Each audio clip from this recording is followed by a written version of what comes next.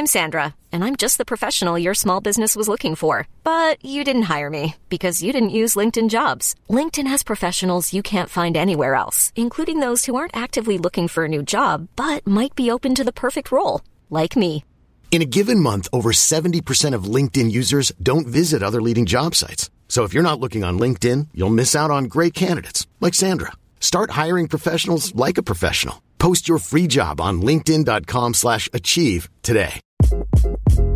Hi, this is Craig Robinson from Ways to Win, and support for this podcast comes from Invesco QQQ. The future isn't scary. Not realizing its potential, however, could be. Just like on the recruiting trail, I've seen potential come in many forms as a coach. Learn more at Invesco.com/QQQ. Let's rethink possibility. Invesco Distributors, Inc.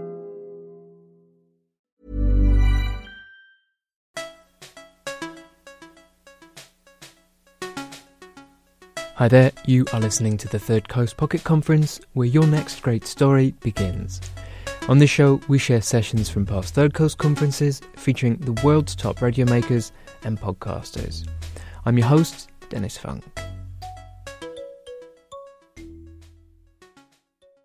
There's an old saying in journalism that goes, if your mother says she loves you, check it out. This American Life's Christopher Swetala is the fact-checker who calls her to ask and then lets you know if it's true. Or not. In this session from the 2017 Third Coast Conference, Christopher shares tips and lessons for triple-checking your own reporting and writing and avoiding mistakes that could send your reputation into a tailspin. Here is the fact-checker. Thank you. I'm just curious, how many of you have worked with a fact-checker? Oh, that's a fair amount. Interesting. I didn't expect that. If any of you are curious and want to fact-check my blurb about the class, you can talk to my colleague here, Neil Drumming. He will attest that I am not above calling somebody's parents and asking personal questions. I first started fact-checking for This American Life in the fall of 2015. I was a freelancer, and about a year later, I joined the staff as the head of fact-checking. And these days, I pretty much fact-check most of the scripts myself. And if I can't do it, I assign them to Michelle Harris or Ben Phelan, whose names you might recognize from Shittown and Serial. They fact-checked those shows. And I mention that because we all got our start in magazines. I started at The Nation in 2003. Ben started at Harper's in 2003. And Michelle started at National Geographic sometime in the mid-'90s. And in the magazine world, fact checkers are widespread. Just about all the major publications have them. All the reporters work with fact checkers pretty closely. That's not necessarily the case I'm finding in radio. But there does seem to be a curiosity about fact checking, and there does seem to be some interest. And I'm really happy to be here to talk to you about what it is I do. I'm going to talk to you about my process. I'm going to walk through some scripts. But before I do that, I want to talk about why I think fact-checking is important.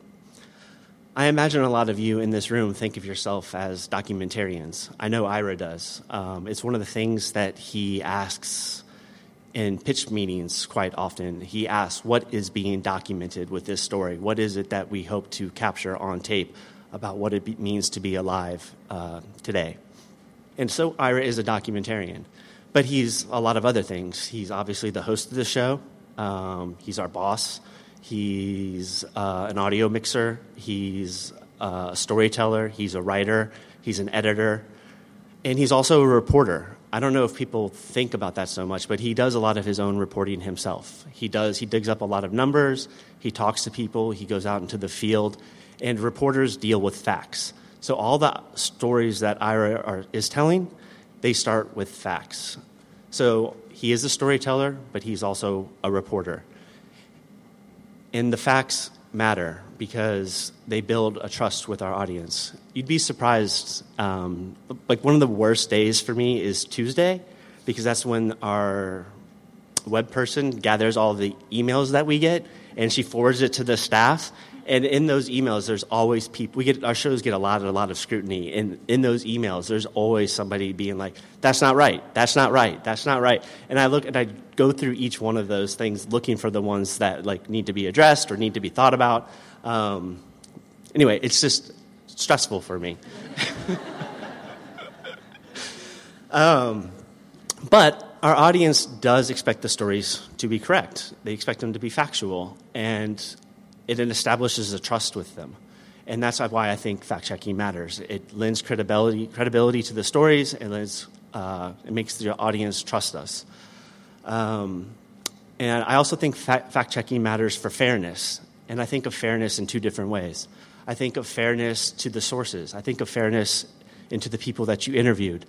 These are people, especially on our show, people who are often telling you personal stories. The stories can be really intimate, and you owe it to them, I think, to give them a call and to run through what you're going to say to them about them.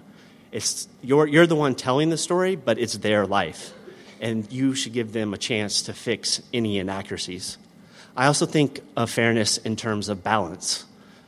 You don't take one side of an issue before you tell a story. You talk to all sides of a party, and sometimes, as a fact checker, it's my job. Like, the reporter may not necessarily do that extra step, may not speak to everybody, and I have to push to say, like, we need to speak to all sides of the story, all sides of this issue before we broadcast this story.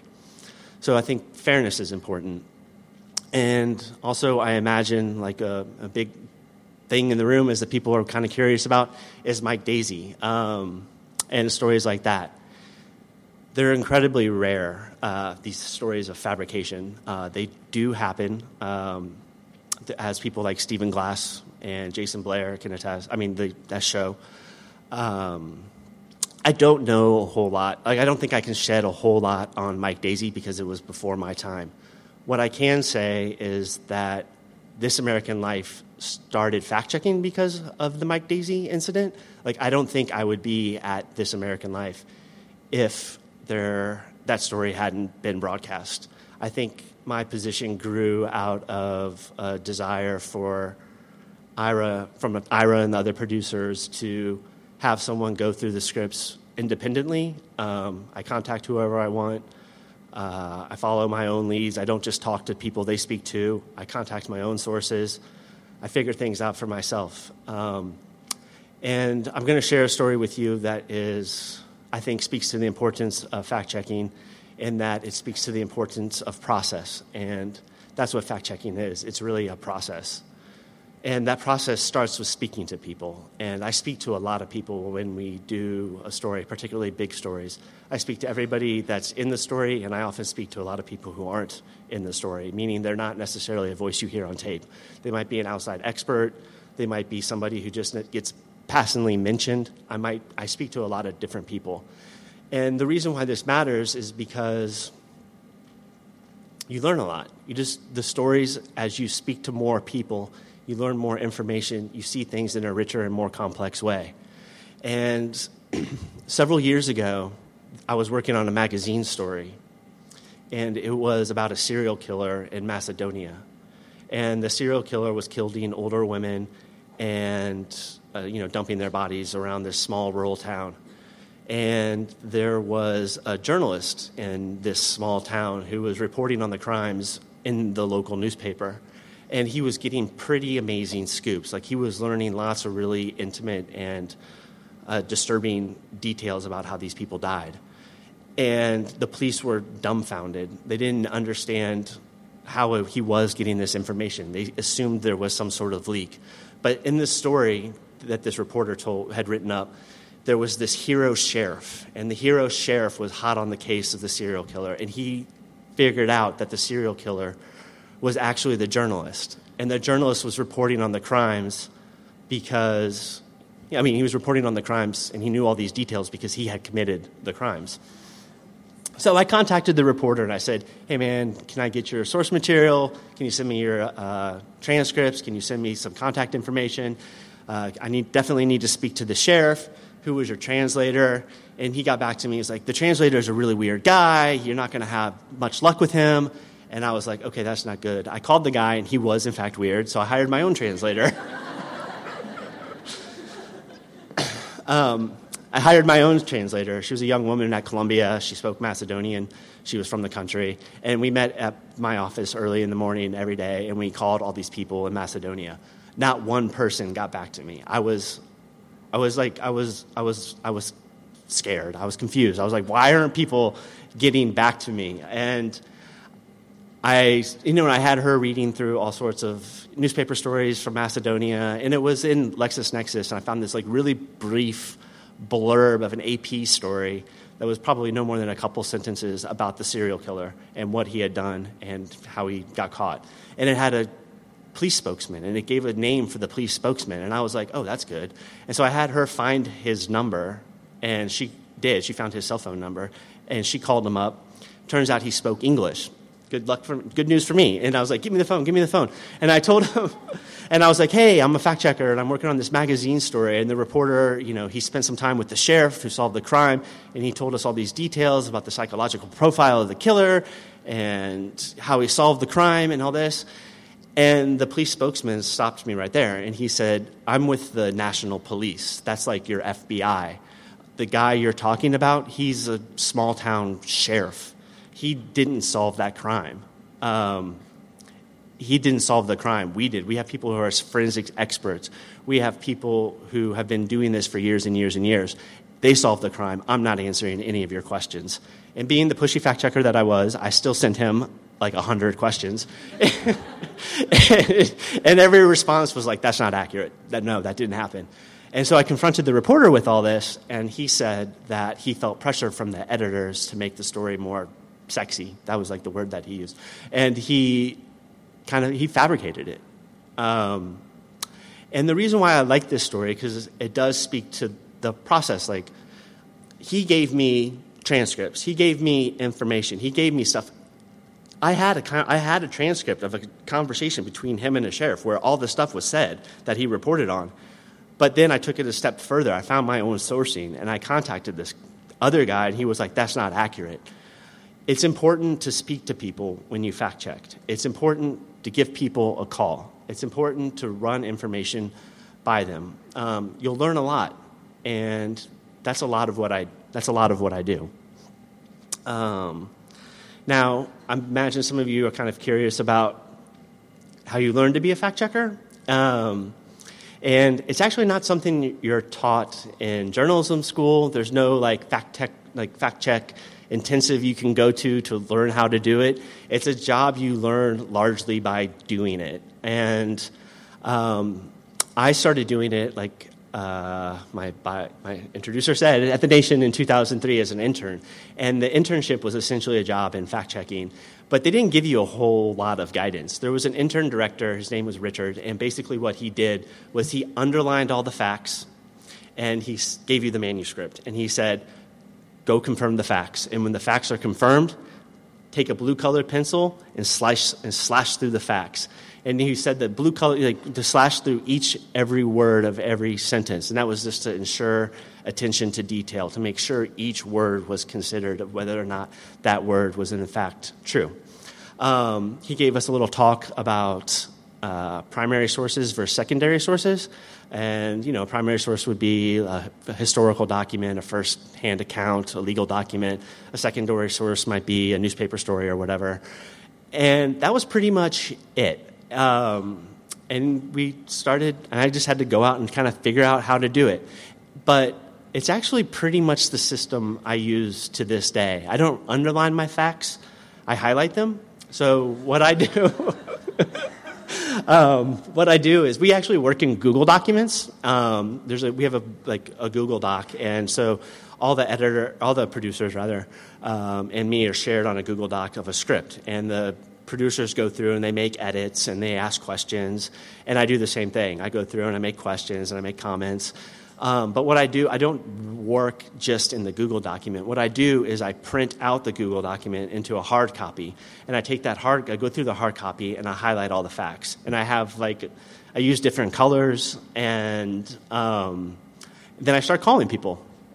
And I'm going to show you a highlighted, printed out page of a Google Doc. And this is from a story by Zoe Chase. It was about, the story was, you're laughing, this is my process. This story was about a congressman named Dave Brat. I think he's from Richmond, but he's definitely from Virginia. And he was the one who unseated Eric Cantor a few years ago. And this Zoe's story is, largely about that race and how it happened. And here you'll see I highlighted this guy, Ron Maxwell. All the blue stuff is the stuff that Zoe got information from, it's all information that Zoe got from Ron. So I was going to run that stuff by him. The purple stuff is just stuff that I want to check in various documents. It might be newspaper stories.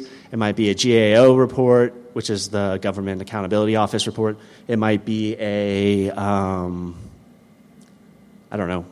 sort of policy paper or something. And the yellow stuff is from a speech that the Congressman Dave Brat gave. And it's something that he gave during the campaign trail. And you'll notice that that's yellow. But then also that first line, it says 60,000 kids are expected to cross the border, $225 a day per child. He's talking about 2014 when there was an influx of children from Central America fleeing the violence in El Salvador, Honduras, and Guatemala. And he's talking about the costs of that and how high the numbers are. I fact-checked those numbers. I don't just because he says it in a speech, we don't just simply broadcast it. I look into those numbers, and if those numbers were wrong, I would correct them. Or Zoe would come in afterwards and say, "Oh no, the numbers are actually whatever." Okay, so that's that. This is a page after I've kind of looked at it. You'll see my blue slashes. That means pretty much that everything Ron told me checked out. I was pretty happy with it. I didn't have anything to say. I do want to mention just when I do talk to someone like Ron, like here he's talking about when the Dave Brat campaign, the congressman's campaign, really took off. I wouldn't say to him, for instance, "Oh, so you told Zoe Chase that the campaign took off in May of 2013. Is that right?" I don't give people yes or no questions. I would ask him a more open-ended question. I would say, "Hey, when do you think the campaign took off in your opinion?" I would do my best to get him to recreate the conversation with me. I ask open-ended questions and not yes or no questions, because yes and no questions makes people kind of blasé. You get a lot of responses like, yeah. Next question, yeah, that's right. But they don't really think about what they're saying. But if you ask open-ended questions sort of based off the script, people do think about what they're saying. And you learn more details. You get richer, deeper responses. So that's a little bit how I talk to people. And here I have some stuff in red. And that means that's just stuff that I noticed that was different and or maybe warrants a correction, maybe doesn't. In this instance, talking about the 60,000 kids expecting to cross the border, he was talking about 2014. I make a little note there. It says 69,000 for the fiscal year of 2014, and then the source underneath is the Migration Policy Institute. Now, the Migration Policy Institute is a nonpartisan think tank that focuses on immigration issues, and they put out a lot of reports. They're well regarded, they're well respected. He's not far off. I don't think we would need to correct that. And the same for the $225 a day per child. I found it in a GAO report. It was $2,013 a day per child in 2013, $248 a day for the fiscal year of 2014. So again, he's not too far off. No need to come in with a correction behind this bit of tape, but I did check it, and so we would footnote that. I would just make a notation of it, and we footnote it in our script, and we would know that this is pretty solid information. But like I said, if it wasn't, we would correct it.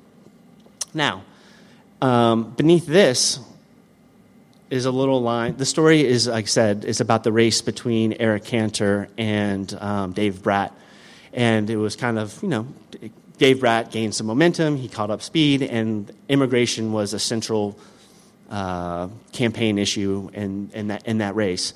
And Zoe writes in this script, at this point, things were heating up in Congress around an immigration reform bill, which included a path to legal status.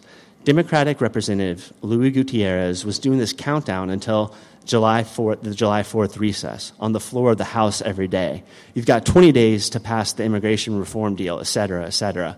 She did this throughout her story. She referenced this immigration bill that Luis Gutierrez was trying to pass in the House. I marked it with red here because he wasn't actually trying to pass an immigration bill in the House. It was a mistake. She just missed. I'm going to talk to you. Look, now I'm going to show you. I'm going to talk a little bit more about this, but now I'm going to go into the Google Doc. So this is the Google Doc, and since I work in paper, I will, once I have all my notes together, I'll go into the Google Doc and I'll start making comments in the margin. And the producers and I will have a conversation about like in the Google Doc, we'll have a conversation like, I found this, and they'll respond, and we go back and forth, and we close things out. This is an old script, so most of our conversation is kind of been closed out. But I do want to, this is just an example of what I would say about the Luis Gutierrez trying to pass the immigration reform bill. I wrote a note, flagging, there was no bill working its way through the House. The Senate had passed a bill in 2014, but it was actually languishing in the House because leadership, Cantor and Boehner, refused to act upon it. Gutierrez was trying to secure enough votes should he introduce a bill in the House that his bill might actually have support to move forward instead of sitting idly without any support. Now, I don't want to get too in the weeds of this, but I do want to say, kind of like explain what happened, because it's something that you want to be careful of, I think, when you're writing your scripts. Zoe was reading the newspapers at the time. That's where this information about like the 2014 Senate bill passed. It passed in 2014, and because, the Senate approves a bill, then it moves to the House. It sat idle in the House. That frustrated Luis Gutierrez. So he was trying to work on his own bill, separate of that Senate bill, and he was trying to get support. Zoe watched a documentary about that, and she was reading about the Senate bill in the paper, and she conflated the two in her head as she was writing a script and trying to tell a story. It's easy to do. It happens. And I remember one thing that Zoe said to me when we started talking about it. We sat down, because this was a moment that appeared. This bill popped up in the script in numerous different times. So Zoe and I basically just sat next to each other, and we went through the script, and we made the language work so it wouldn't be like there was some big dramatic bill that Luis Gutierrez was trying to pass. But I do remember like one thing that Zoe said to me when we talked about it. She was like, "Oh my God!" She said exactly that. I thought the Senate bill that I was reading about in the paper was the same thing that Gutierrez was working on in the document, or he was discussing in the documentary. I conflated the two in my head. You think you know how Congress works until you take a really close look, and then you realize you have no idea. And I pieced this narrative together from press reports. I looked at the legislation, like the congressional legislation. I call it Thomas. I don't know if they still call it that, but you can go into this database and you can see where legislation is through Congress. So I did all that sort of stuff, and then Zoe and I were able to make some corrections. And I do want to say, like, this story came together pretty quickly. It was a pretty intense week for a lot of people. I was up late at night. So was Zoe. She was working hard. And I wasn't necessarily following my best advice. I wasn't always, I didn't always print out my scripts and go through line by line. I was flying really, really fast. And I just want to point out just how careful you need to be with just sometimes the simplest facts. And I think I would have probably caught this if I was really busy and it was tiring or whatever. But right here, she writes a paragraph and she mentions Eric Cantor as the Speaker of the House. He was not the Speaker of the House. John Boehner was. Eric Cantor was the House Majority Leader. I read that line, I swear, every day for 3 or 4 days. I did not catch it. It was like 6:30 on a Friday night. We broadcast at 8 o'clock on a Friday night, and Zoe was sitting next to me, just sort of like, Christopher, like, is my script, like, she just wanted my final, like, I like your script. And I was just like, she was sitting next to me, and I was like, Zoe, wait, why are we calling him speaker? And she's like, why is Boehner in here? And she's like, oh my God, no, House majority. And so she jumped up, went and corrected it, and we fixed it. I mention this because this process does work. Printing it out, highlighting your facts, going through the script, and ticking through things makes you pay attention. It makes you be careful. And that's just an instance where I was being human and being a little fast, and I messed up. Or I could almost messed up. I caught it at the end. Okay. I guess that's a little glimpse into the technical side of things. I guess a little bit of the how I do it, the how to. Now I want to speak a little bit to my my mindset. I like to think that I come across as a normal guy. I am, when I'm fact checking, I can be incredibly paranoid. I'm not lying. I can obsess about things. I have woken up in the middle of the night, sort of like worried, like, oh no, is that not right? I get like checking things. I get really nervous when people don't call me back. It makes me. I go to this place where like, oh, this is just like that sheriff that didn't actually solve the crime. They're trying to pull a fast one over on me. So I'm incredibly paranoid. I'm also really. I'm not like this way in life, but I'm an aggressive reader. I read with a lot of intensity. I don't go through scripts. I don't read scripts where I go through like, yes, I know that's right. Yes, I know that's right. Yes, I know that's right. I don't think in those terms. I read the scripts like, what is wrong? I'm actively searching for what is wrong. I don't say to myself like, oh, I know that because it's from a GAO report. I'm like, oh, what's wrong about that number? In fact, pretty much every script I get when I read them, I assume that there's probably every fact is wrong, every fact is a mistake, and it's my job to fix it. It's a mindset, but it helps. It keeps me dogged, and I ask a lot of questions, and I see it as a puzzle in a way. So because like this producer and the reporters have obviously written a story, and they see things one way. And I see it as my job to take that puzzle apart, examine all the components, and put the puzzle back together again. And if I don't see something in the same way, try to come to some sort of understanding about why it is I don't see things the same way that they do. And like that's where the comments come in. Like we start to have a conversation. So that's a little bit about, so I talk to a lot of people and I ask a lot of questions. Now I want to say a little bit about what I ask for from producers. I don't ask the producers for as much as you might think. I actually, what I ask for first, I always ask for the contact information. Because I get in touch with just about everybody who's on the show. And if a producer didn't get in touch with somebody, a lot of times, if I think it's necessary, I'll track them down myself, and I'll give them a call or I'll shoot them an email just to see what they have to say. And I do, like I was talking about earlier, I have pretty lengthy conversations with people about what it is they had told somebody. And what I'm looking for is discrepancies in what they're telling me and discrepancies in what they're telling the writer or the producer. And if those discrepancies occur, I try to come to some sort of understanding about why it is. Now, I don't see this as an opportunity for sources to edit a producer's story. That's not what happens. You do have the log. You do know what they said. So if they said something that's like contentious or embarrassing, you don't let them just edit it out because they don't like it. That might happen a lot, especially in like political stories, because people are so mindful of like their image or something. You don't let people edit their stories, but you do want to give people a chance to correct inaccuracies. And I also ask for contact information for experts. a lot of the times, if a producer is doing a story, let's say on economics or on immigration policy, my hope is that they had spoken to somebody besides the Border Patrol people that they hung out with.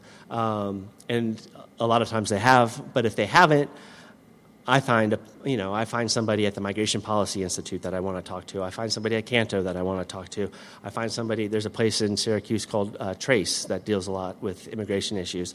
I talk to them. I run the stuff that they learn out in the field past experts. I also ask the producers for any legal documentation that they might have gathered along the way. I do want to say a word or two about this just because it can be quite time-consuming to get legal documents. It's actually pretty easy if you're dealing with a federal case because there's a big database called PACER, and the PACER database is great if you're dealing with federal courts. You can go in there, if you learn how to use it, you can enter people's names, you can enter case numbers, and you can get criminal complaints, you can get judgments, you can get a lot of information that'll sort of buttress your reporting. States can be a little more difficult because every state has different laws. Some states will give you information online. Other states, you have to, call a clerk, tell them what you're looking for, and they'll print it out for you. In other states, you actually have to go into a courthouse to find the information that you're looking for. So that can be, quite time-consuming. But I also think it's important. Just to give you an example, like a real-world example. Like, let's say you're working on somebody gets charged with murder, and that story gets a lot of attention in the press. And everybody's saying this guy has been charged with murder. There's all these allegations of murder. And then let's say, and the press covers it a lot, but then let's say the case drags on and on and on, and then ultimately he's found like not guilty, or maybe he pleads to manslaughter. That doesn't get covered as much. And if you're just basing your information off some press account, you don't want to be calling somebody a murderer if later down the line they were found to be charged with only manslaughter. Getting the court documentation, getting the charges, getting the judgments can help you ascertain how it is you can describe somebody in such a situation. The other thing I want to say, this isn't strictly a legal thing, but the example I'm going to give involves dealing with a lawyer. But I guess it's kind of house policy in a way at This American Life. If you're going to level an accusation against somebody, if you're going to allege something that somebody did something, you need to run it by that person. Like, you need to get that person's reaction. Ira and I were actually talking about this, and I had mentioned that to him, and he put it a little differently. He put it as, if you're going to say something shitty about someone, say it to their face and get their reaction. And a good example of this, I think, in a fact-checking way, was Nancy Updike did a story about O.J. Simpson. And in this story, O.J. Simpson, he made a prank show, and the prank show is all about, it's kind of trashy. Like, there's naked ladies dancing around on trampolines for no reason. It's totally bizarre. But in the course of the reporting, people had told Nancy about O.J. Simpson's drinking and on set, and had told her about all these crude jokes he had made on set. She didn't just report that. She tried to interview O.J. Simpson. He didn't want to talk to her. Ultimately, we ended up putting it into an email, sending it to his lawyer, and be like, we are reporting this. Unless we get a response from you by X date, this is what we're saying. And it's important to run the things you're going to say about people by them. And I think I also want to say a word about logs. This will happen sometimes. Somebody will interview somebody, and they'll be like, "Oh, it's in the log," and they'll say something in the log, and what they say in the log might not actually be right. Like, the log is not the law. The log is it's one more tool for me to assess what it is a reporter is reporting. Generally speaking, with logs, how I treat them, because I do talk to everybody, I get the log, I skim through the log, I get a feel for somebody, get a sense for who they are, what they talked about, and then I go into the conversation and I have a conversation with them.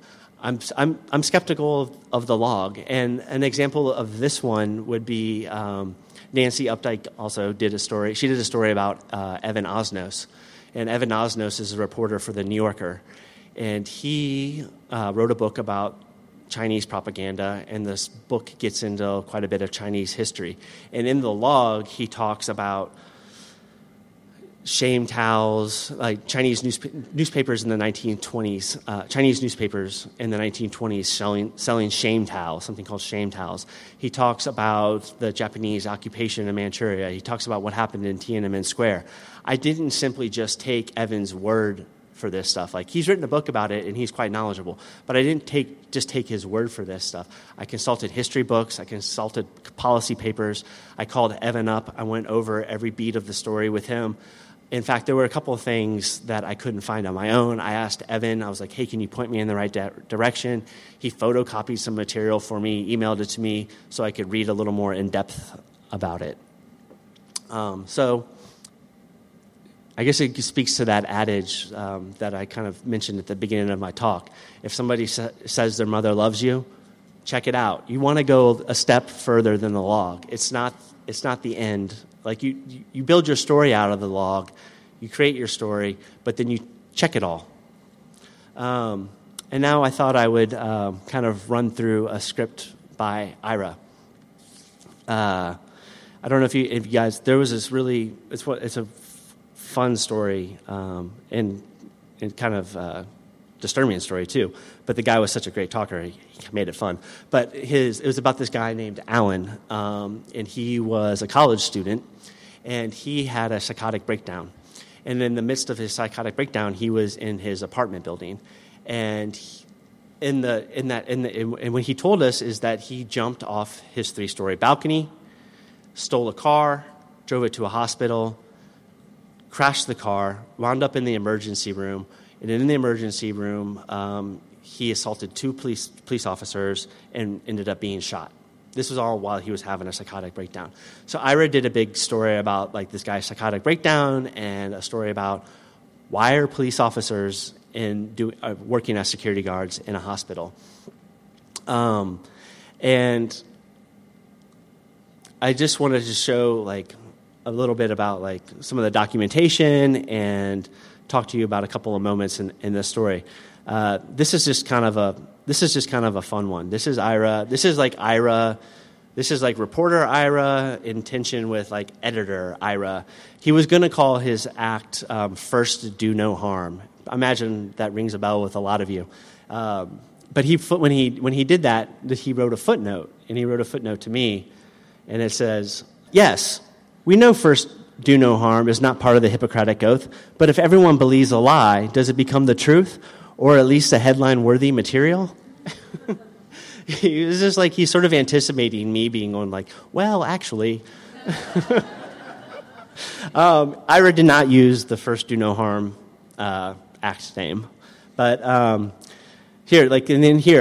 in this story, the government did a big report about this incident, and they issued this report, and I read it like a bazillion times, and so did Ira. And so in the course of this story, anything that came from the report, like I footnoted it. Like, that's what this means, CMS report, page 37. So it was just like this guy, Alan, he told us his narrative. He told us what happened. But then we also looked at the official report, and we made sure there was nothing like out of whack. We made sure everything kind of added up and made sense. And this one is also just a fun little fact check. But it does, I think, just speak to like, we check things out. So like I said, this guy, he told us that he jumped out of off a 3-story balcony, and he survived. That's pretty incredible. And so we were like, wow, how can we believe him? And so Ira worked one of the things into the script. And he writes, "By the way, this story about jumping down the balcony seems to be completely true. We checked with the property manager of the building, and for a bunch of reasons I won't bore you with here, the way Alan's apartment was locked, the only way he could have gotten out is off the balcony."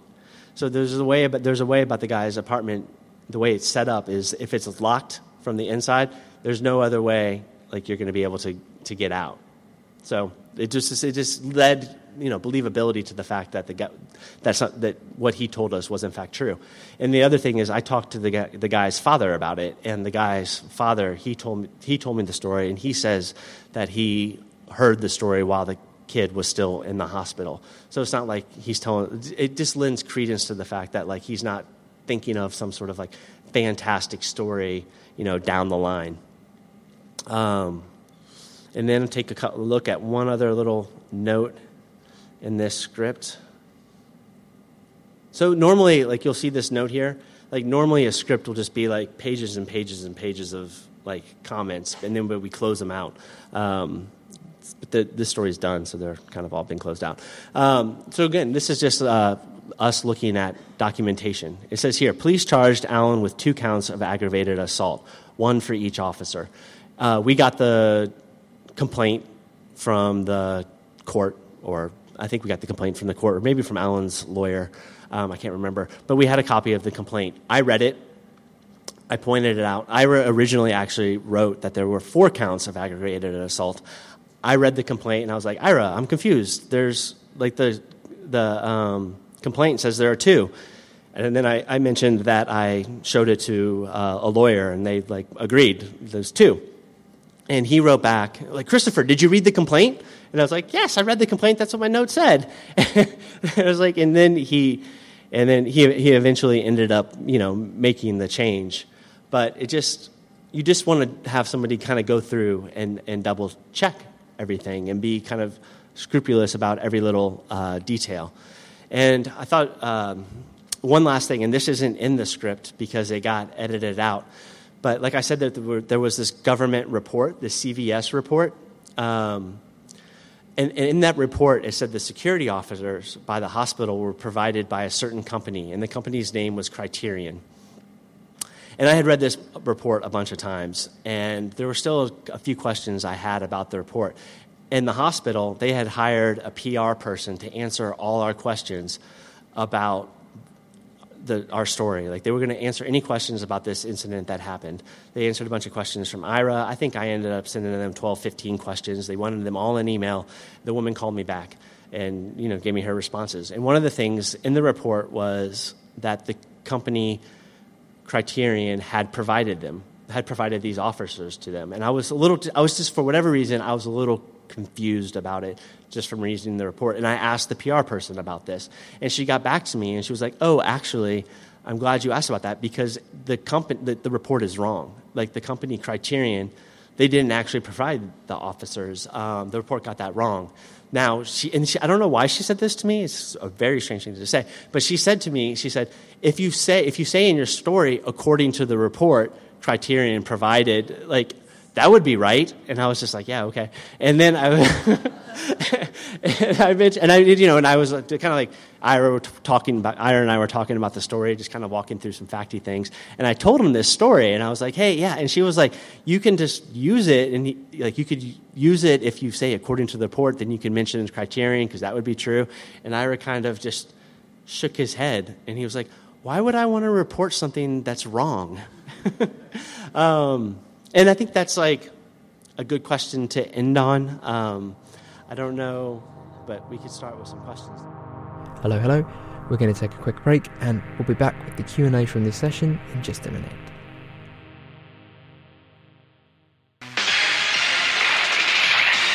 You're listening to Chicago's Progressive Radio Adventures. This American Life. Am I right, Bob? The show about all the unseen. Are you tired of endlessly searching for good radio stories? Or maybe feeling overwhelmed by the amount of podcasts filling up your feed? This is Radio Lab. I'm Jad Abumrad. Well, worry no more, because Third Coast has you covered. I'm Gwen Macsai, host of Third Coast podcast, Resound. Resound is a themed, hour-long mix of the best in radio and podcasting from the past and present. We've been carefully curating nothing but the best stories from around the world since 2004, and we have a treasure trove of amazing audio. Each episode is bound to have something to fit every listener's individual taste.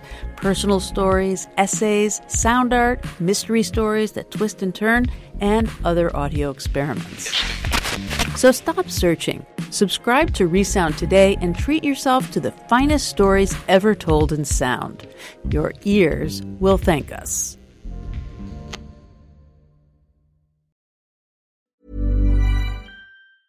There's never been a faster or easier way to start your weight loss journey than with PlushCare.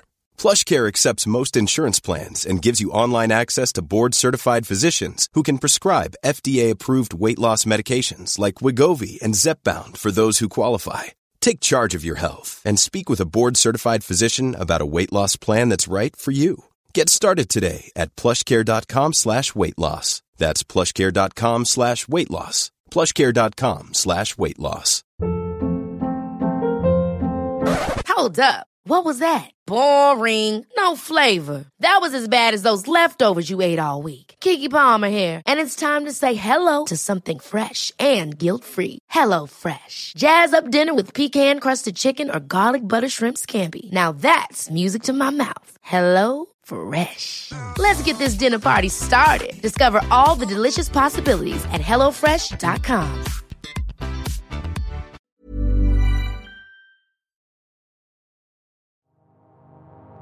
Welcome back. Here's the Q&A from this presentation of The Fact Checker.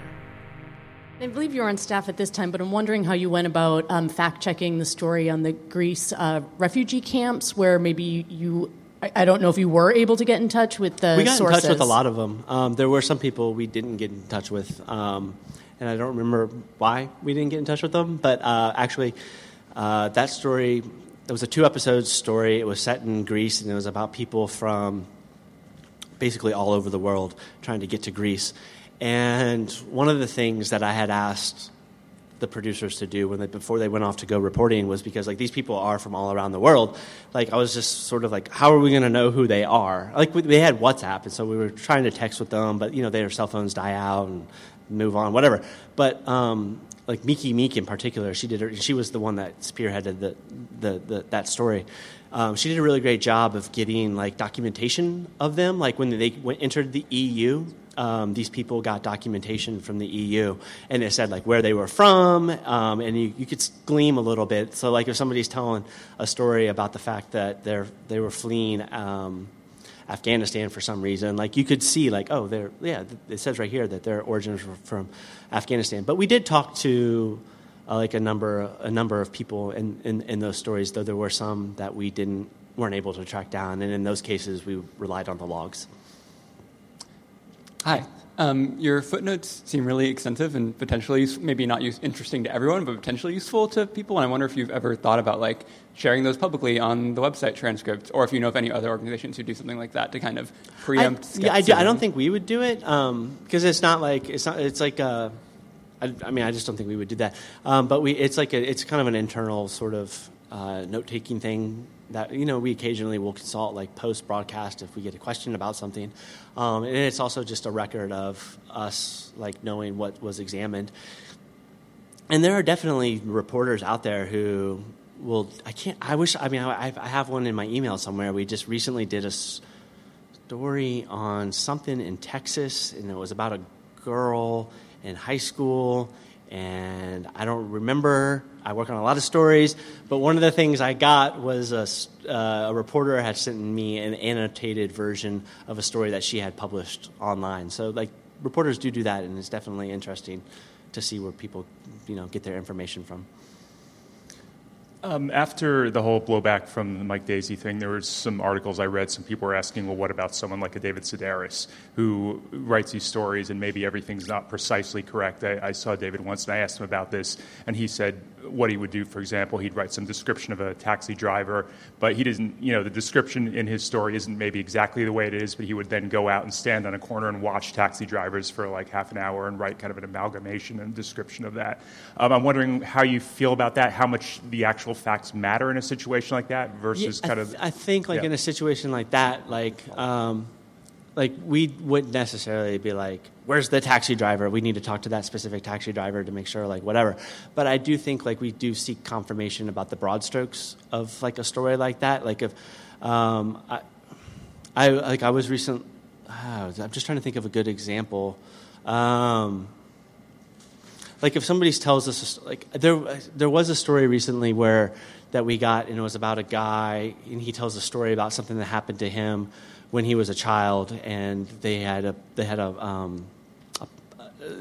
pool in their backyard, and the pool got destroyed, and for a summer the pool was destroyed in the backyard, and then miraculously some sort of like white pumpkin like grew underneath this pool, and I talked to the guy's sister, and like she was like, yeah, like that, all that stuff happened. I don't know so much about the pumpkin. And so, like, what I did was, like, I consulted, like, I don't know what you call them. They grow pumpkins, and they teach at Clemson.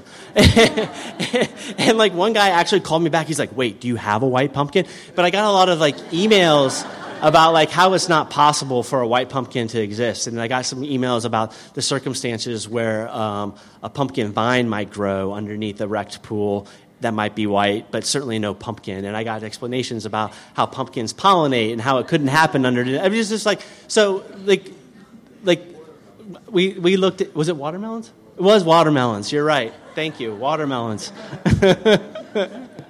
Oh, yeah, because pumpkins are white. Yeah, no, I'm sorry. That totally ruins the story. Thanks for the fact check.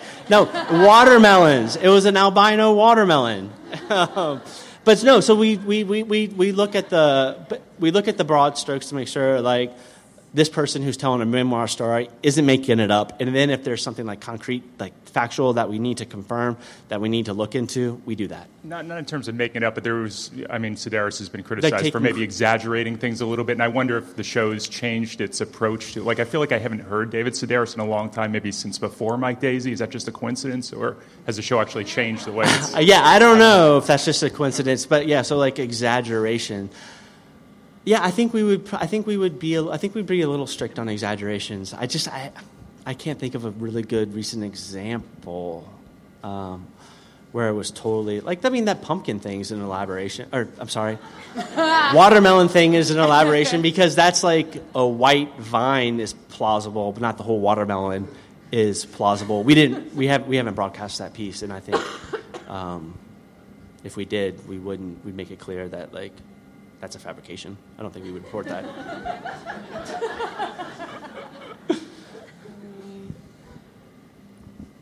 Hi. It feels like in a lot of ways you're like doing the reporting again, which is incredible. I mean, and I'm wondering if you ever come across new things, or, you know, you maybe spend more time even talking to a source than the reporter did just by circumstance, and you learn something and you're like, this should be in the story too, or, you know, maybe we should portray this person a little differently. Or... Yeah, like the fact checking definitely like inform, like changes like the story. It's been a while, but like a pretty good example of this, I think, is Brian Reed and this guy Jake Silverstein did a story about this woman named Carmen Segarra, and she was she worked for the Federal Reserve, and she recorded all her conversations with Goldman Sachs, and we did a story about that. And at one point they had a line in there where, like, all they did was, like, Goldman did something bad, and the Federal Reserve issued something called an SR letter, and like Jake and Brian in their script, they made light of that. They made light of, like, oh, all they did was issue a letter. Like, that's not a big deal. And what I ended up doing was I had a hard time finding somebody, but I ended up finding a lawyer who used to work in the Federal Reserve, and it was totally luck. Like, I was Googling around, and I just called some partner at a law firm, and he answered the phone, and he was like, oh, yeah, I know your show. I listen to it when I drive around in Connecticut. And he was like, let's set up a time to talk. And then he explained to me, like, how serious, like, a letter from the Fed is and how these corporations take them. And so, you know, I conveyed that information to Brian and Jake, and they kind of changed the tone of their story. So, yeah, I'm not just, like, checking colors. Sorry. First of all, you're amazing. You make me want to be a better person. Oh. I'm over here. Hi. And then I was just curious about when you reach out to someone and you give them a chance to let them know what you're saying about them, like what comes next, you know? Like if OJ's lawyers were like, please don't say this, it makes our client look bad. Or if someone thinks something is just like embarrassing, like do you negotiate that? No, so something like with like OJ Simpson, we would just like, he denies this, or like whatever they say. With somebody else where it's like I never said that or whatever, and like maybe they did say it and you have it in the log, and then it's a conversation between me and the producer and the reporter and an editor about like what makes most sense, like what's the most responsible thing to do. Did the person misspeak? Are they being evasive now? Are they trying to edit our story post broadcast? It's a conversation. Like I said, we do have the logs, and if somebody said something, like we're aware of that, and we don't want to necessarily give them the chance to retract something, but we do want to like say it to them, get their reaction beforehand, because we don't want like some like big hubbub after the fact. Does that answer? Yeah, I guess so. I guess I just worry when people. Thanks. When people are like, they just don't like how they sound, or like if they're just mad about it. I don't know. Honestly, like people are pretty grateful for the call. Like it's like pretty rare. Like I mean, like sometimes it's like kind of like the trickier stuff, like political stories or somebody who's like potentially perceived as racist or something. They might be a little more combative. But, like, the average person is pretty happy. They're like, oh, it's so cool you fact check, or, like, thank you for calling me. But in those instances where there are discrepancies, it's a conversation, and we discuss, like, what's the most responsible thing to report. I'm right here. Hey. I'm curious about your story about the Macedonian serial reporter killer. So were you actually speaking to the reporter who was the serial killer? No, he was dead. He committed suicide. Oh, okay. So you were reporting on the story. So he was dead. And I was reaching out to people like, his family and some colleagues. I was trying to reach that sheriff that I mentioned. I have no idea if they call sheriffs, or they're called sheriffs in Macedonia, but whatever, the small town guy. I was trying to reach him, and then I ended up reaching the National Police spokesman, and he was helpful in the sense that he told me that nothing was true.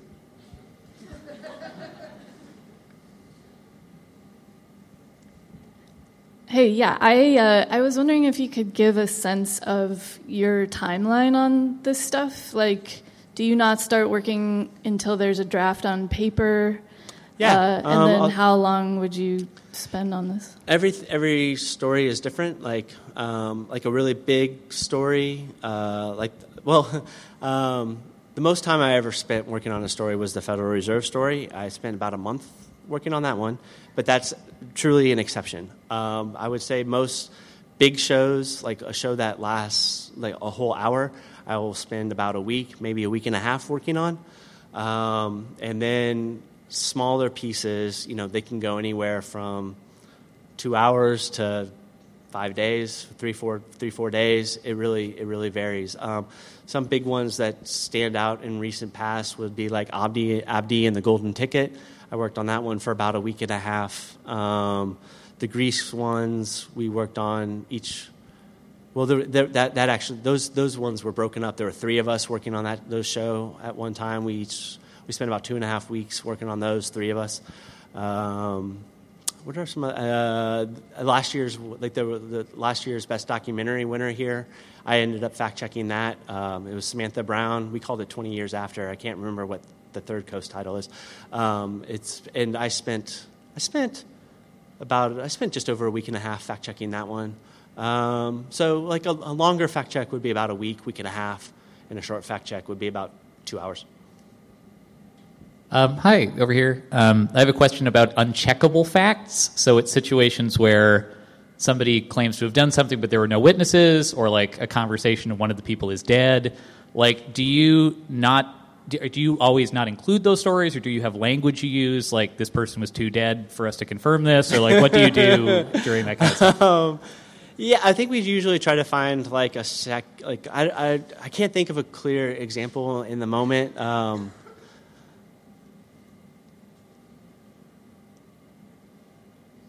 Like this is we did recently may not be like what you're driving at, but there was a recent example where we did a story about the Inuit in I guess somewhere in northern Canada, and there was a film documentarian who went to document their experience of the environment, and he said in the interview that he got a letter from some sort of scientific society saying that the story he's telling is not right, that it's irresponsible. I tried like a devil to get this guy to give me the letter. Like he recreated like his hard drive. He told me he could see like, because he was at one university and now he's at another university, and like I mean, like we talked to him about it. I talked to him about it. The reporters talked to him about it. He offered this information to the producer. Like it was one of the first things he said. But I didn't have the letter, and this was like a small thing. But it was just like, and what we did was like we changed the language, made it a little vaguer to like instead of saying like he got that, we said he remembers getting a letter, and we had him characterize the letter in tape, so it was clear that it was a recollection and not something that's like. This is something we've seen with our own eyes, and we know it to be certainly true. Does that answer your question? Okay. Is there a time of you couldn't verify a crucial fact, like to a story, and how do you address that? Or one of the most difficult facts to verify? I don't know. I don't have like.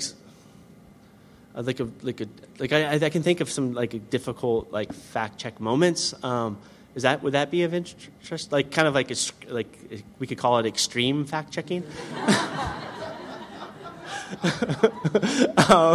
Zoe Chase. Zoe Chase did a story in our Hurricane Katrina 10-year anniversary show about 2 years ago, I don't remember, and. She did a story about a guy named Roy, and he lost his house because during the reconstruction, he got a loan, and the loan he got was incredibly, incredibly disadvantageous to him. And we contacted the people who issued the loan, and the guy was like, "Look, like this stuff happens." He read the materials. He knew this was a possibility.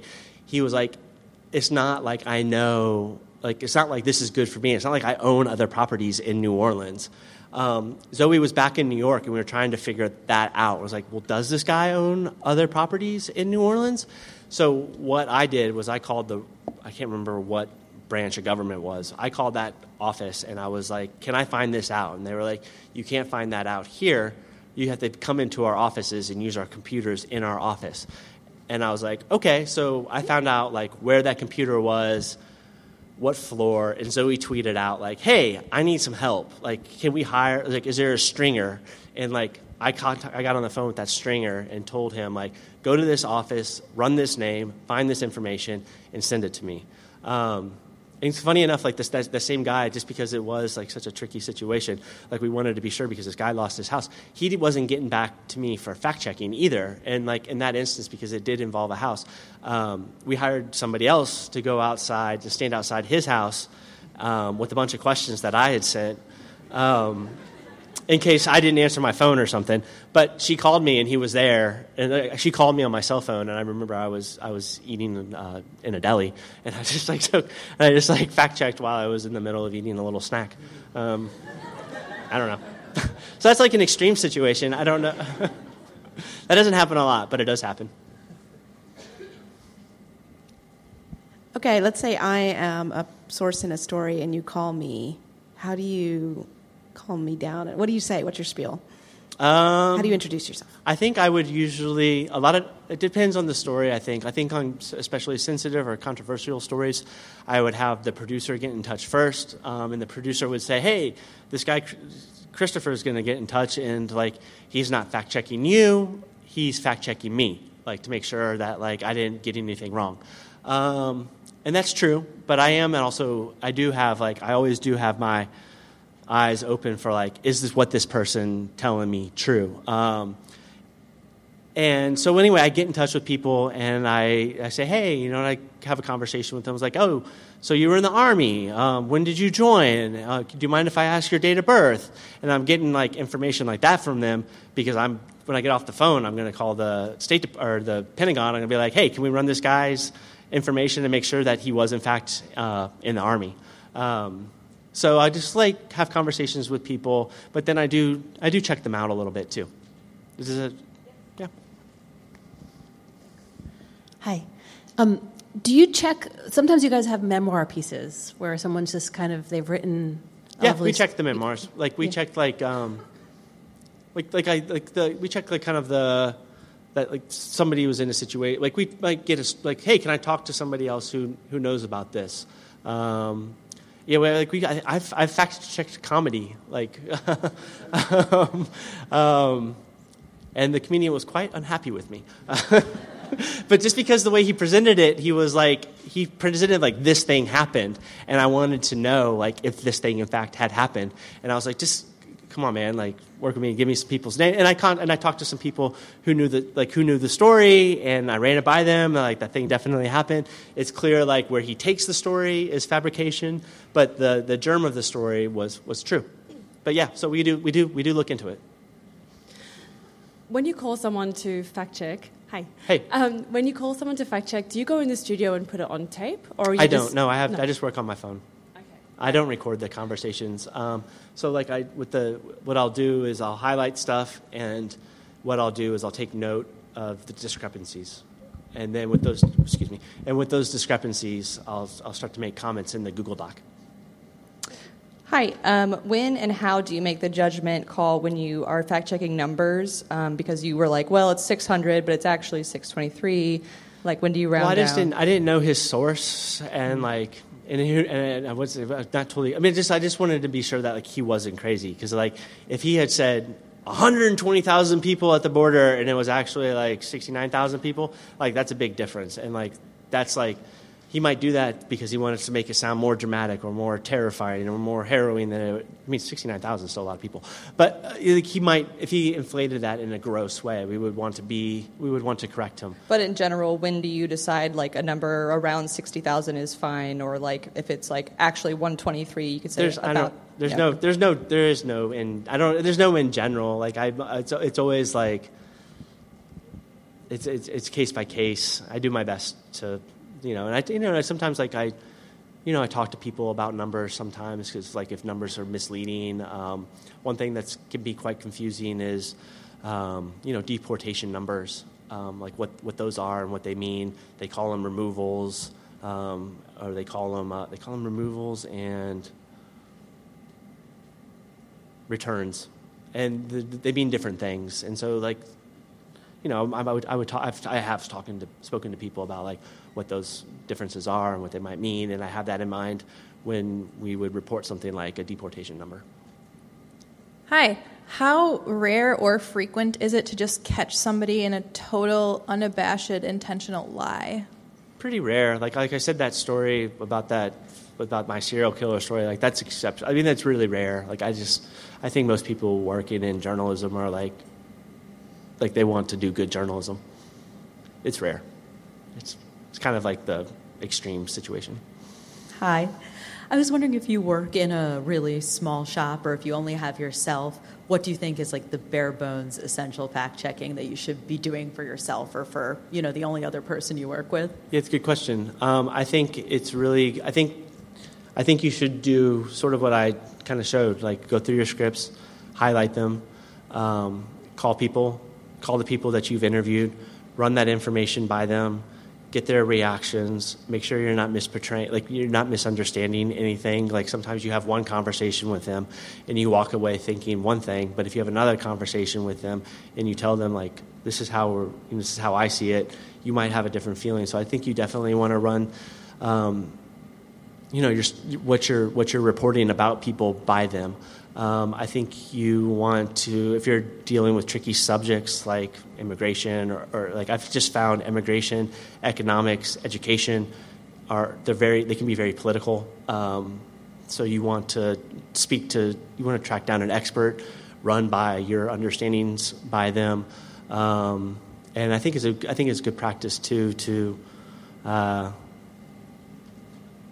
think about getting things like court documentation and talking to lawyers if you're dealing with crimes, if that's the sort of reporting you do. Are there times when your fact-checking lens finds better stories than maybe made the original script, and you have to go back to the reporter and say, actually, he told me this other story that he forgot to tell you, and then what do you do in those cases? Like or are the questions that you ask like the stories better? Of the nature? Well, if you get a good talker who's a good storyteller, they may have, that reminds me of this other thing that happened that's related that maybe didn't come up in the reporting. Or the questions that you're asking, the kinds that would not evoke more personal story. I know a lot of times I do end up learning a lot of information about people. One of the benefits of asking sort of those open-ended questions is that you do learn more about people, and it helps you better just ascertain better evaluate what it is a producer has written. But generally speaking, like if they tell me like some great ripping yarn or something like that, it's probably not going to change the story. I would usually just because it's fun and you're working on something with somebody, I would talk to the producer about it. I'd be like, oh my God, did he tell you this story or whatever? And run it by them, and they'd be like, oh, that's so interesting. But we generally wouldn't probably change the direction of a story. Okay, so hey y'all, I'm so happy that there's so many questions. I'm down on the ground over here. This is going to be our last question, just to let y'all know so we can finish on time. I'm just wondering whether you've ever run into a situation where you check somebody's fact, and it's a fact not about their own life, but about some objective thing in the world, and it turns out they're wrong, and you call them and tell them that, and it sort of unravels a narrative that they have about themselves or how the world works. This wasn't for This American Life. It was for a magazine story, and it was a story about. Just give me a second, it's been a while. It was a story about a soldier, and he was in Iraq, and he was in a Humvee, and the Humvee was hit by an IED, and it flipped. And when he talked to the reporter, he told the reporter he was thrown 100 yards. And I was like, wow, that's far. And I didn't know, I was like, is that possible? I don't know. What do I do? Do I consult, a physicist? But what I ended up doing was I was just like, hey, man, can you just tell, I called the guy up, and he's like, it was 100 yards. And, I was like, hey, do you mind just telling me some names of the other guys in your units? And he's like, I'm not in touch with those guys anymore. I was like, whatever, dude, just give me their names. And he's like, he gave me their names, and I ended up tracking a couple of them down. And they were like, no, it wasn't 100 yards. It was 15 yards. And then I called the guy back, and I was like, hey, man, everybody's telling me it's more like 10, 15, 20 yards, something like that. He's like, yeah, dude, but it's a better fucking story if it's 100. So I guess that's an example. Okay, on that note, thank you so much for joining us today. Before we go, we want to give you a chance to listen to the Q&A from the other presentation of this session. Hi, I'm Sharif Yusuf. I work at 99% Invisible, also do some fact-checking for them. I'm wondering if, the short of it is, if organizations don't have the budget or the resources, or they're delegating fact-checking to someone else on staff who's, torn in multiple ways, when is the best step to come in as a fact-checker? Is it, on the first draft, if you're really strapped for time? Is it, on the final draft before, things are going to start getting tracked? How long, when does your final draft come in versus, when you record? Because fact-checking can be kind of time-consuming. That's why I ask. I'll just give you a sense, a big story, an hour-long episode for us will usually take me a week or a week and a half to fact-check. this was a total extreme example, but some years ago there was a Federal Reserve story. I spent about a month fact checking that one. It was like inside the Federal Reserve. But sometimes stuff that's lighter and funnier, I can spend like 2 hours on.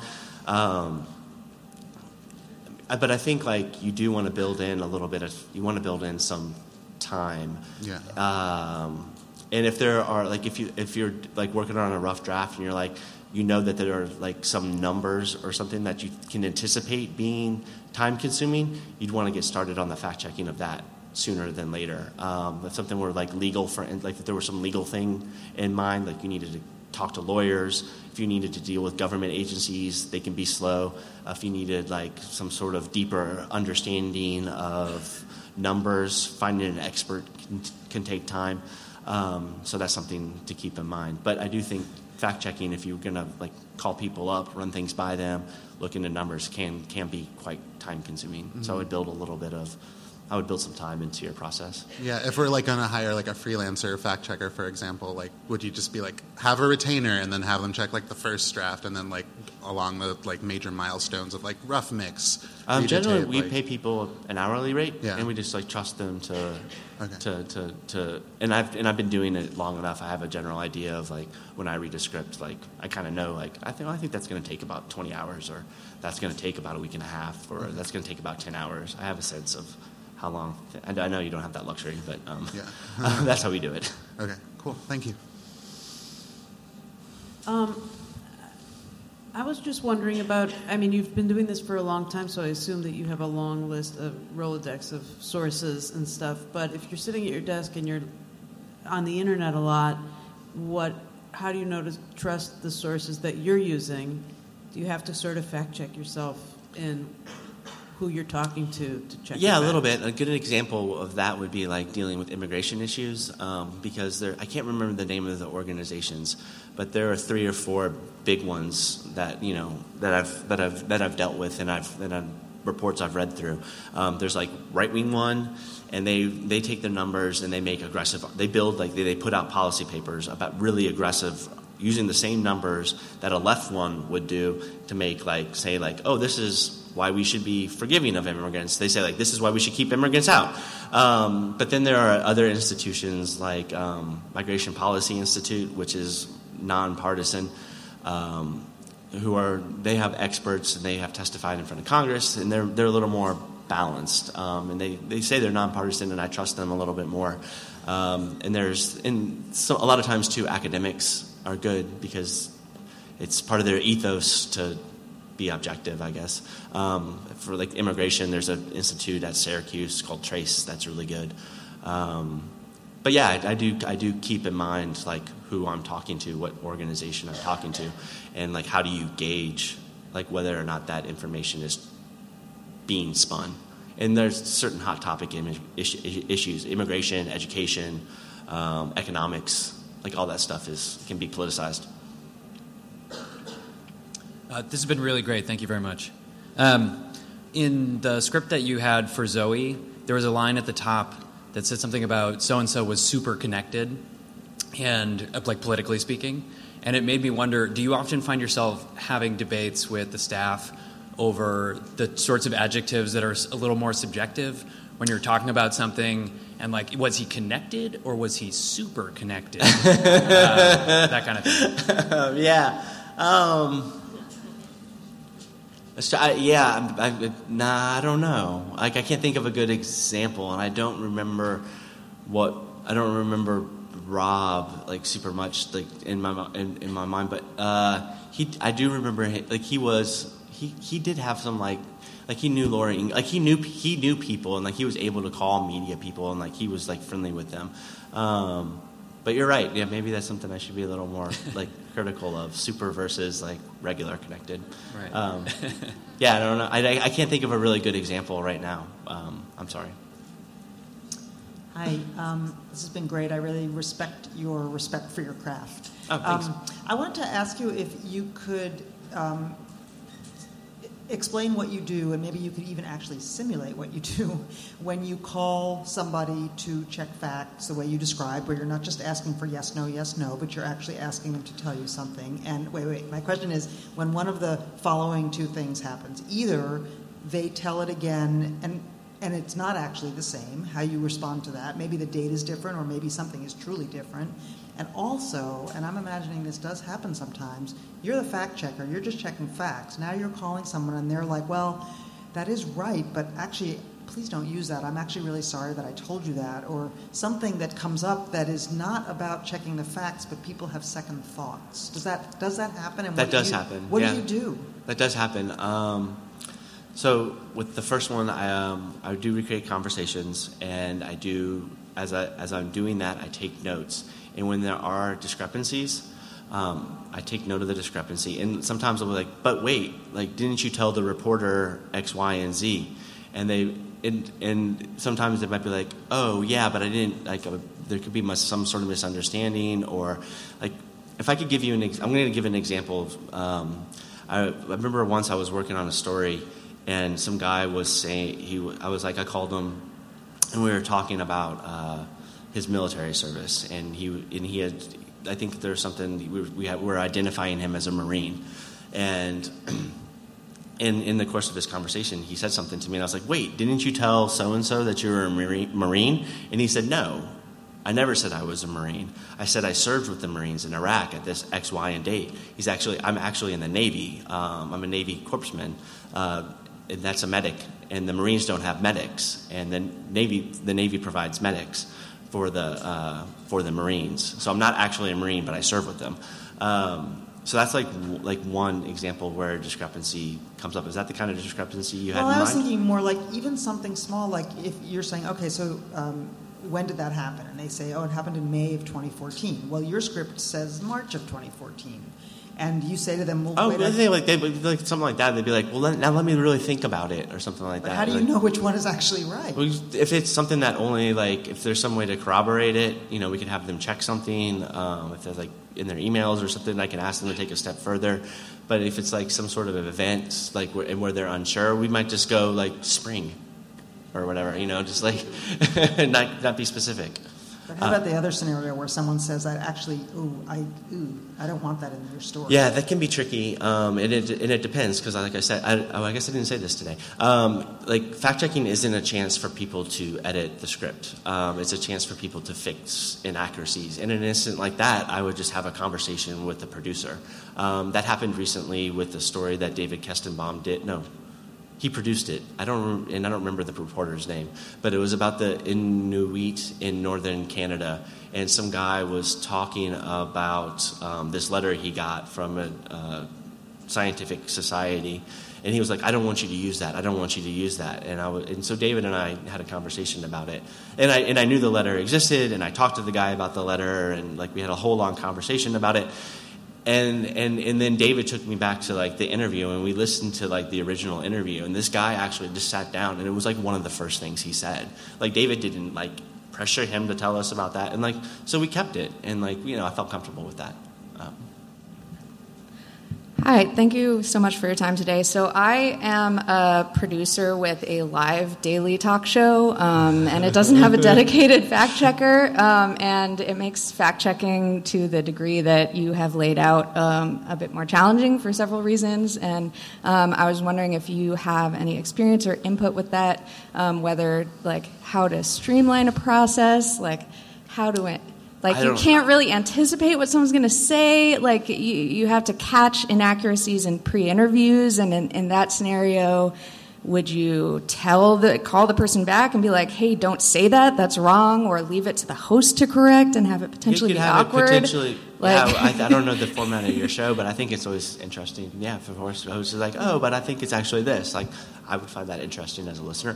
But like the sort of fact checking, like that's like that real time fact checking is like when like the New York Times does it or whatever. Like, those aren't like the fact checkers; those are like the political reporters who know that world inside and out. So they have all that stuff at the tip of their fingertips. Like, it's fact checking, but it's a different beast of fact checking. Like, I have the luxury of like working on long form stuff and having time, and they have they're beat reporters. So I don't. Like, I think you should hire a beat reporter. No, I mean, we do have reporters that can help out. Yeah, thank you. Okay. Yeah. When you were talking about Zoe's story, you cited a GAO report as your source. And, like, one thing I've been thinking of that I'm kind of interested in is, like, in recent months, we've seen, like, the government willing to, like, scrub numbers or, like, censor information in the data they're putting out or creatively interpret the information they're putting out. I'm just, like, wondering, like, how do you deal with information that historically has been like the best or only source of numbers for like FBI crime statistics or whatever, but like those are actually a little like questionable, just because like this is what I'm asking. Yeah, is like maybe like what makes something feel credible, and is it changing over time? Like how are you like working through some of that? I don't know what like numbers right now are like. I guess like probably like maybe like EP, but I guess like the Trump administration just put out an EPA report, and like I haven't read it. All I know is what the New York Times said, but like apparently scientists were like, oh, this is actually not a scrubbed report. I think the thing I was thinking of, they put out like the latest FBI crime report, and they scrubbed like 80% of the data and tables from it or something like that, where there historically aren't there anymore. Oh, I didn't know that. Yeah. I haven't dealt with that one recently, but like I just even know like with like the FBI reports, it's kind of interesting because there's no uniformity in terms of like police departments reporting that stuff to the FBI. Like sometimes it happens, sometimes it's like it's incomplete. Like maybe like one county does it, but the county next door doesn't do it. As far as I know, that's the most definitive database there is for that sort of information. And like you could, I think like if you're looking at a particular like locale, like you can maybe like find some of that information in the FBI and then contact the jurisdiction and try to get the information like that. But if you're looking for like national statistics or something like that, I think just generally it's incomplete. Yeah, I think my question was more just like the nature of your sources over time. Do they change in terms of how much you trust them or not? That was sort of the thing I was. They haven't. There's not an example I can think of right now. Yeah. Hi, I'm wondering what happens when you can't fact check something, aka you call and you call and you call and you simply cannot get in touch with the source. Yeah, sometimes. How do you handle that situation? Sometimes we rely on logs. It depends. Like yesterday, I told the story of an extreme fact checking situation where Zoe Chase was working on a story where she went to New Orleans and she was dealing with this guy who lost his house, or he was in the process of losing his house because of a loan deal, and the guy wouldn't get back to me on the phone, and we really needed to talk to him just given the situation of what we were reporting. And we hired a stringer to go stand outside the guy's house with a bunch of questions from me in case she wasn't able to reach me when he showed up. She was able to reach me, and I was able to like talk to him and get the information I needed. And then other times, like we've relied on logs and people's lawyers. I don't remember the specifics of the story, but the guy, there was a case. There was a story we did in Caddo Parish, Louisiana, recently, and it was about I can't remember this guy's particular circumstance. I'm sorry, but he disappeared. We couldn't get in touch with him during fact checking, but we had the logs and we were in contact with his lawyer, and I felt pretty good. For whatever reason, he was just poor. Maybe his phone like died or whatever. We couldn't reach him. Is there a situation where you would write in a script, we were, after making X number of attempts, we were unable to reach this person for fact-checking, or would you pull the story? I don't think we would do that for a fact-checking reason, no. Like, I think we would do that for a reporting reason. Yeah. Like, we would say, like, during the course of this reporting, we were unable to reach somebody. But I don't think we generally would put, like, fact-checking is behind the scenes. It's not, like, part of the story. So, no. Thank you. Hey. I'm wondering if you have workflow tips for reporters and producers to kind of build in being prepared for a fact checker into your process. I know for me, the rare times I get fact checked is the scramble at the end of like, oh shoot, where did that come from? Oh, and like, yeah. How do you prepare for that from the beginning? I would. We work in Google Docs, and it's really helpful. And I would I would start footnoting your reporting, like From wherever. the note stage or the script stage? I would do it at the script stage. Like a lot of time, the ideal process for me is when the producers have their they spend their time structuring tape and then they write their script. When they have the script that's more or less like what they're working with, they start footnoting the script with me. Like I'll be working on familiarizing myself with the material, and I'll be making footnotes, and they'll be like, oh, see like this report, see this law, contact this person, here's the expert. Yeah, I think you should start footnoting stuff yourself. That way you won't. Oh, but you're talking about you forget. So maybe you should start at the reporting stage. Just start keeping better notes. Hey. Sorry for double dipping. So maybe it's just because I've also done a fair amount of fact checking, and it seems like you need to be a pretty detail-oriented person / a bit neurotic to do that job well. Thanks. Oh yeah, I mean, like I'm right there with you, man. But your story of like waking up in the middle of the night and being like, oh shit, I need to like go do this right now, like resonated with me, and I'm wondering, just on a personal like self-care health level, like how you manage to like be a functioning human while also doing this extremely detail-driven work. I don't know. I live my normal life. I don't know. I'm a father. I hang out with my family. I have friends. I need to get friends. I guess that's the mistake. Well, I don't have too many. I don't know. The nice thing is like it's detail. I mean, it's deadline oriented. I don't feel like. I mean, I get the job done when the job needs to get done. But like when things are slow, I take care of myself.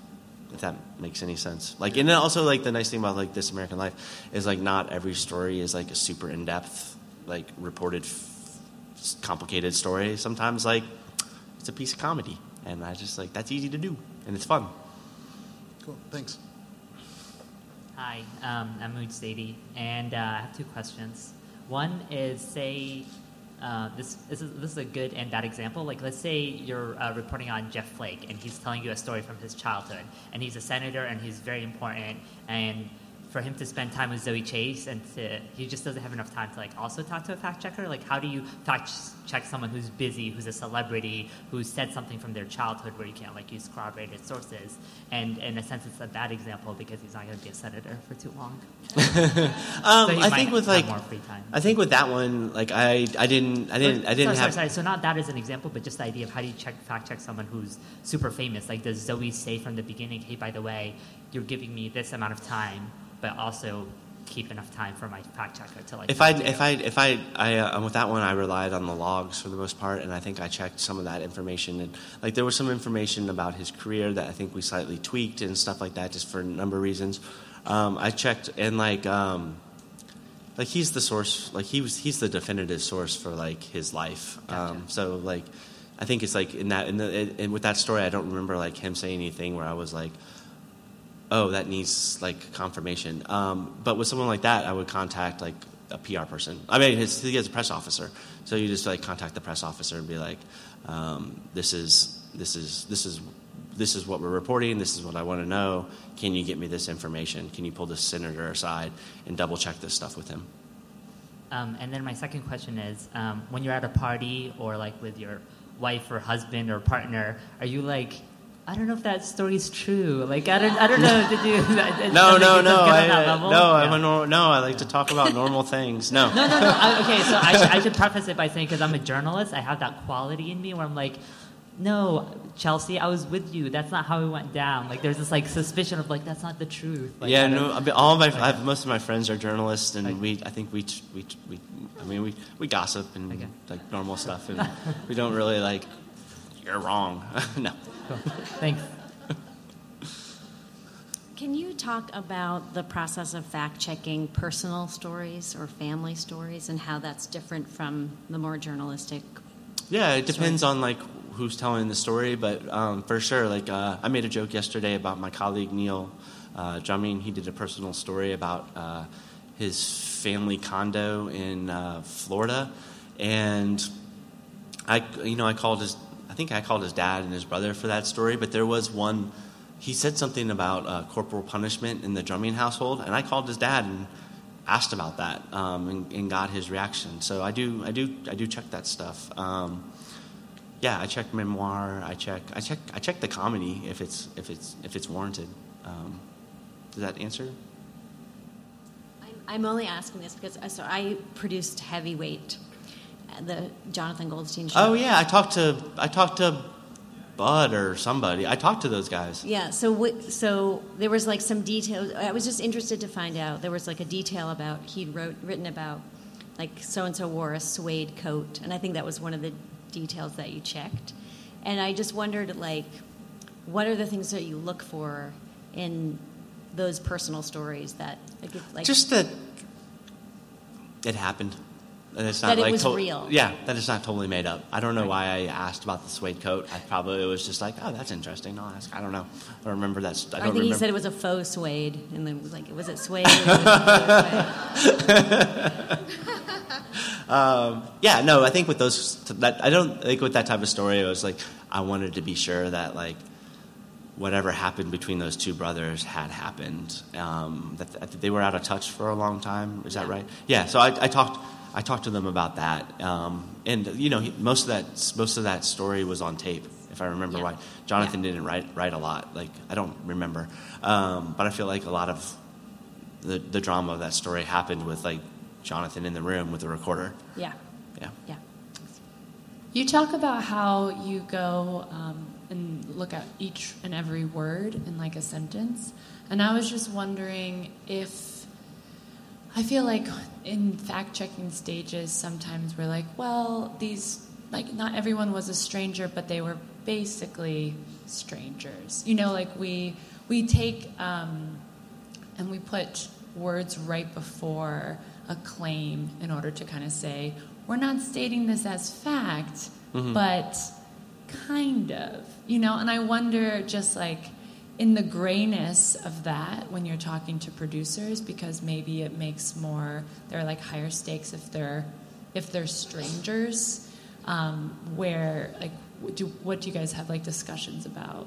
Yeah, we discuss that stuff, and I think it it just depends on like the tone of the story, and like we bat that stuff around, and we have conversations about it, and we kind of arrive at like what we're comfortable with. I can't think of like a super good example because it's like, I mean, you know, it's funny, like maybe this is something I should be more like mindful of, but like with, like This American Life, like sometimes we do like it's 500 or over 500 or like we're not.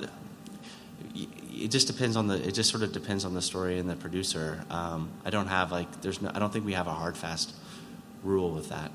Yeah, I guess I was just asking, like, do you find yourself in a lot of like gray area fact-checking spaces where producers want to push a certain kind of idea because it enhances the story, but may Like yeah. I mean, I've definitely had conversations, but he's like, yeah, that's better showbiz or something. And I'm like, but no, like, and you know, like there's a tug and a pull, and I'm like, you know, ultimately, like it's the reporter and producer's story, and I'm giving them like my best advice, my best guidance, and if I really think it's like egregious, I will let them know. But at the same time, like I get it, like it's their story.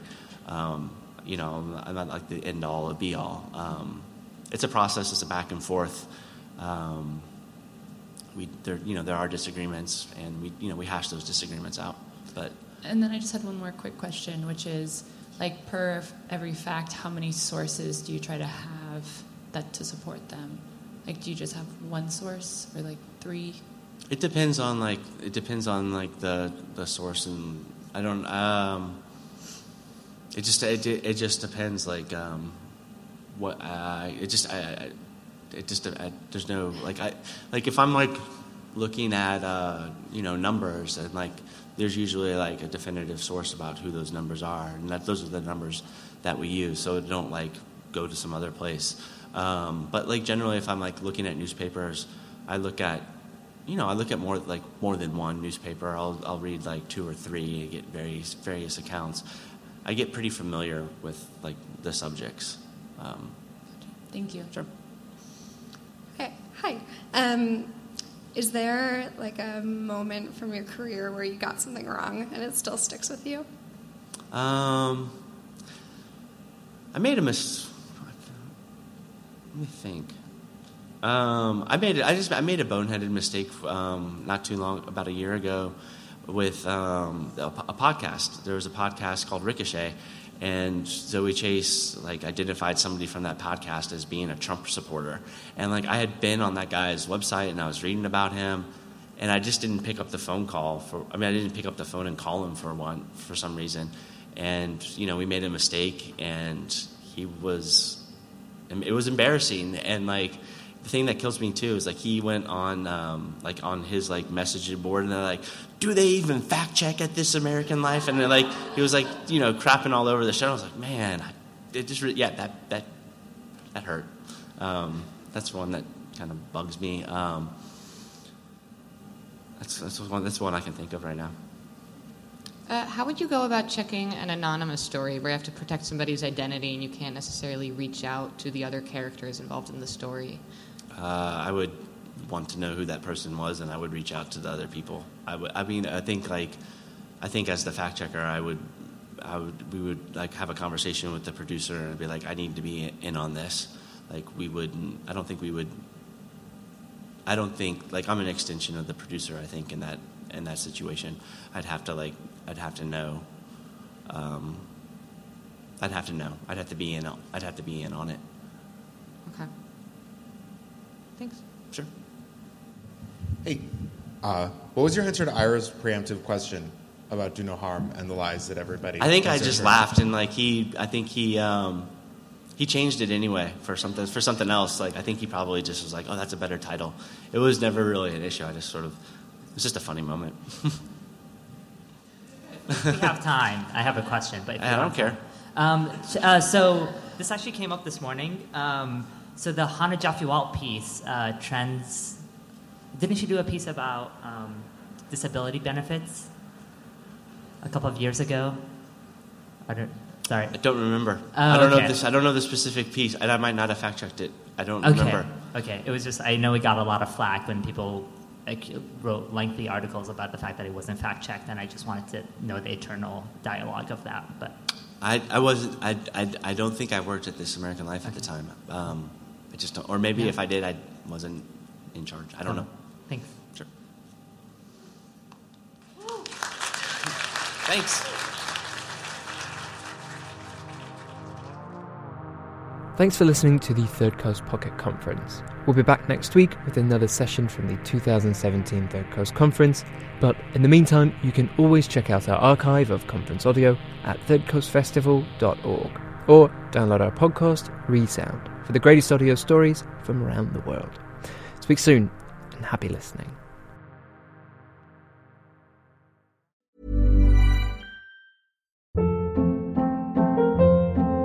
Hold up. What was that? Boring. No flavor. That was as bad as those leftovers you ate all week. Keke Palmer here, and it's time to say hello to something fresh and guilt-free. HelloFresh. Jazz up dinner with pecan-crusted chicken or garlic butter shrimp scampi. Now that's music to my mouth. HelloFresh. Let's get this dinner party started. Discover all the delicious possibilities at HelloFresh.com. When you make decisions for your company, you look for the no-brainers. If you have a lot of mailing to do, Stamps.com is the ultimate no-brainer. Use the Stamps.com mobile app to mail everything you need to keep your business running with up to 89% off USPS and UPS. Make the same no-brainer decision as over 1 million other businesses with Stamps.com. Use code PROGRAM for a special offer. That's Stamps.com, code PROGRAM.